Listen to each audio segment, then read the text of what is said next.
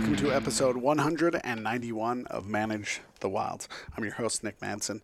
Today I was out looking for a moose. A guy on my boys soccer team has a once-in-a-lifetime moose tag here in Utah, and so while I'm out looking at deer and elk, I told him I would see what I could find. So I went to an area that I normally don't go because it's not real heavily populated with deer and elk, but I'm trying to help him out. So I made my way there this morning, and I came across something that just made me laugh. The archery hunt is going on currently in the state of Utah, and there are three types of hunters that you normally see.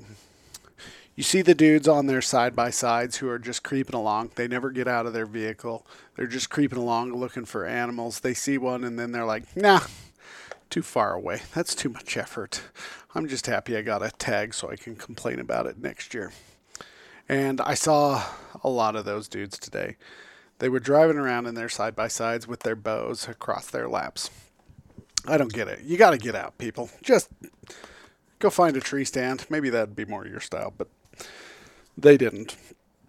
They were hogging up the roadways, just driving slow. Good for them. If they want to get out and they want to keep donating to wildlife, more power to you.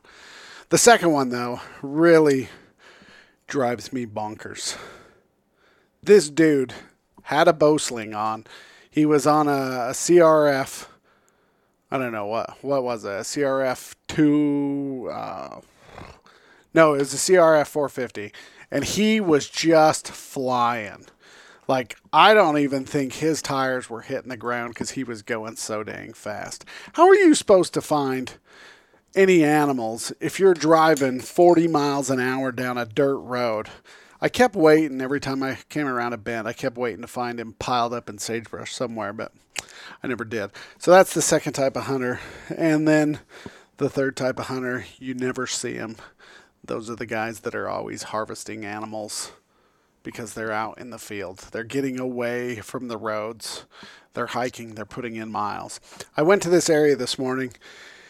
I've seen a lot of bulls there, and I've known some big bulls that have come out of this drainage.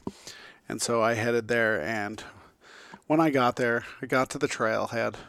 I parked the four-wheeler, and I hiked in. It's not even a long hike.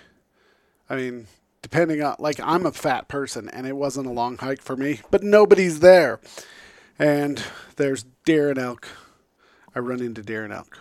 There was bucks, there was bulls, and there was no hunters. Because the hunters are still driving down the road. Just like grouse hunting, you've got to know the habitat that the species you're going after. You have to know where they live. And I have rarely seen deer and elk living on roads. Most of them are dead that are on the roads. They're laying on the side of the road. I used to have to pick them up. So I can tell you without a doubt that you're not going to find very many live animals on a road. You got to get off the road. You got to go for a hike. But if you're just buying the tag to promote wildlife and to help fund wildlife projects, then more power to you. But if you're calling and you're complaining and you're going to meetings and you're complaining that you never get an animal and you're the one who drives your side-by-side that cost you $50,000 and then you have a $100,000 truck and a $200,000 trailer and you just never leave the side-by-side, don't complain. Just keep paying your money, though. Thank you. One of the challenges with wildlife management is when your population gets too large. Now, if your population is under objective, it's easy. You just cut tags. But what do you do if your population is over objective and it's largely private? It is really difficult to get harvest. It is super difficult to get harvest. One of the things that you can do is you can break the unit itself into smaller units and do different hunts at different times to push the animals around. Smaller hunts, like a 2-week hunt on one side of the unit, will push animals into another unit where maybe they will be more accessible, or it'll push it across the unit and then you do a hunt over there. Utah, Idaho, and Nevada all share a border, and they all have elk. And a lot of the elk are coming out of Idaho and they're getting pushed into Utah and then as well as Nevada. One of the issues that they used to have before they started working together as states should, they would do a hunt in Idaho. It would drive the animals down into Utah. They would start hunting in Utah and it would drive them over to Nevada, and then Nevada would hunt and it would push them back into Idaho. And they weren't ever getting any of the harvest that they needed, and they kept having more and more depredation problems. And so they started working together and they hunted all at the same time to bring the population down.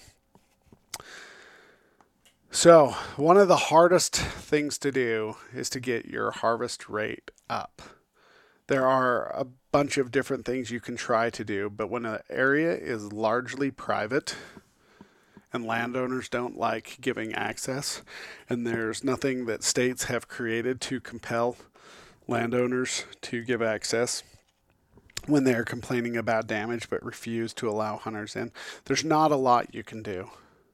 And there's definitely not a lot you can do when you're driving your side-by-side or your CRF 450 with a bow sling driving 40.